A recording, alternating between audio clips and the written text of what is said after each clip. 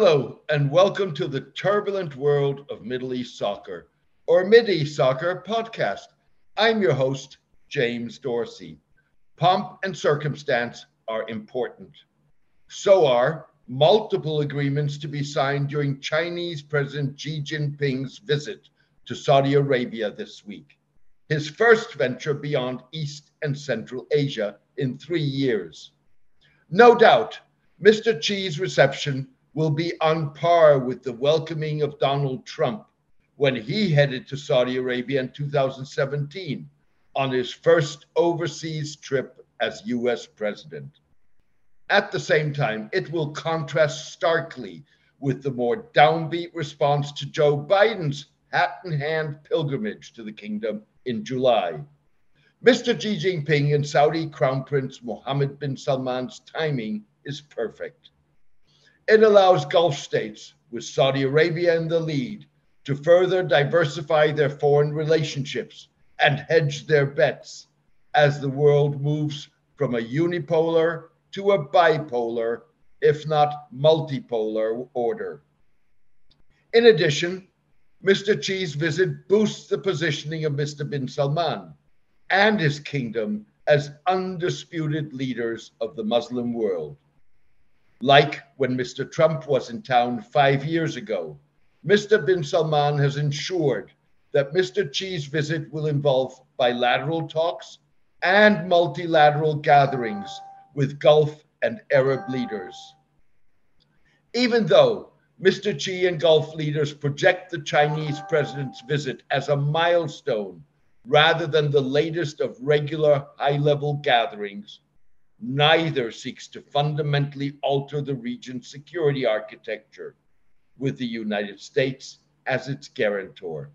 On the contrary, while eager to strengthen and expand relations with China, Gulf states see Mr. Xi's visit as a vehicle to pressure the United States to spell out and formalize its security commitment to the region at a time when America has made China and the Indo-Pacific its main strategic concern and has not lived up to the region's expectations. Speaking 3 weeks before the Chinese leader's visit, Anwar Gargash, the diplomatic advisor of United Arab Emirates President Mohammed bin Zayed, insisted that our primary strategic security relationship remains unequivocally with the United States.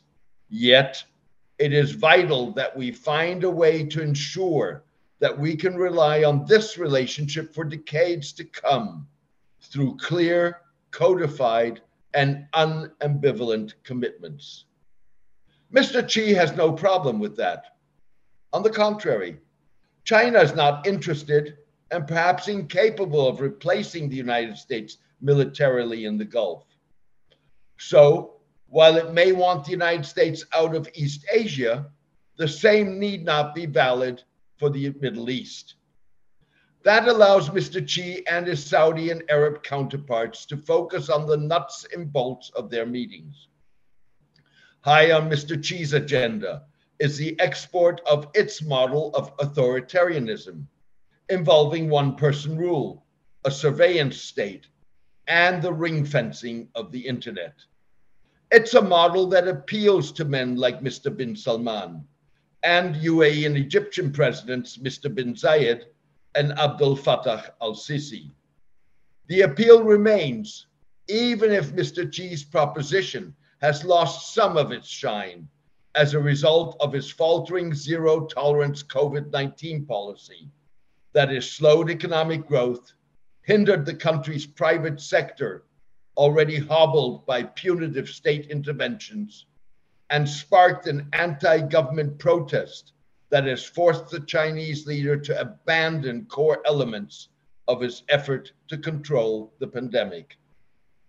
Moreover, Middle Eastern leaders will have noticed that China's firewall failed to prevent internet users from discovering that a majority of spectators at World Cup matches in Qatar were unmasked. Nor were Chinese censors able to prevent an avalanche of video clips of nationwide protests against strict COVID-19 rules from flooding the country's tightly policed social media. In addition, Gulf efforts to diversify their economies and reduce dependence on fossil fuel exports center on a free market economy and a private sector driven by innovation and creativity, rather than the kind of state-controlled capitalism envisioned by Mr. Xi. That has not prevented China from advancing its control and governance systems with investments and partnerships in Middle Eastern telecoms, corporate communication systems, cybersecurity, and smart cities in countries stretching from Morocco to the Gulf. Chinese involvement runs the gamut, from building 5G systems and data centers to providing cloud services and developing artificial intelligence systems. Investments in technology and knowledge transfers enable Arab autocracies to enhance their surveillance capabilities and internet control. Furthermore, countries like Egypt, Saudi Arabia, and the UAE have looked for inspiration in China's restrictive cybersecurity legislation. Days before Mr. Xi's visit to Saudi Arabia, China's foreign ministry released a report on Sino-Arab cooperation in a new era that, according to Chinese media, misleadingly asserted that China never seeks any geopolitical self-interest. China probably meant to say that it is not seeking to challenge the US position in the Gulf anytime soon, but intends to be the region's major partner economically and in terms of technology, a focal point of US-Chinese rivalry. In a bid to exploit strains in Saudi and potentially UAE-US relations, and uncertainty about America's reliability as a security partner, the report asserted that China has always believed that there is no such thing as a power vacuum in the Middle East, and that the people of the Middle East are the masters of the future and destiny of the region. The report identified technology, agriculture, and investment as focal points of Chinese-Arab economic cooperation. During his visit, Mr. Xi was likely to also angle for construction contracts for Mr. bin Salman's $500 billion futuristic Red Sea city of Neom, as well as involvement in developing a Saudi defense and automotive industry. For its part, Saudi Arabia will want to attract Chinese investment in its mining sector.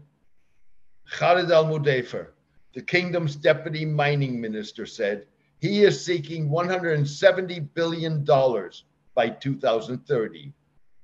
On another note, the Chinese report predicted that China and the Arab world would continue to support each other's counterterrorism and de-radicalization policies. In stressing counterterrorism and de-radicalization, the report suggested that Gulf silence, and in the case of Saudi Arabia, endorsement of Mr. Xi's brutal crackdown on Turkic Muslims in the northwestern province of Xinjiang, reflected a more complex balance of power in the Chinese-Gulf relationship. In other words, Gulf acquiescence is more than simply wanting to ensure that the region stays on China's right side, or seeking to shield autocracy from criticism as the preferred political system in both parts of the world. Because the crackdown targets Islam as a faith, not just Turkic Muslims as a minority, Gulf support offers China badly needed Muslim endorsement, particularly from Saudi Arabia, the custodian of Islam's two holiest cities, Mecca and Medina. In doing so, the support enhances Gulf leverage in relations with China. At the same time, China's framing of the crackdown as a fight against extremism, terrorism, and separatism legitimizes the clampdown by Saudi Arabia and the UAE on any expression of political Islam. For Mr. Gargash, the UAE diplomatic advisor, the Gulf's ties to the United States and China fit neatly into a box. Our trade relations increasingly look to the east, while our primary security and investment relations are in the west, Mr. Gargash said. The official did not mention increasingly close political ties to China, like in the case of Xinjiang, or the Russian invasion of Ukraine. And that is where things potentially get messy. Thank you for joining me today. I hope you enjoyed the podcast.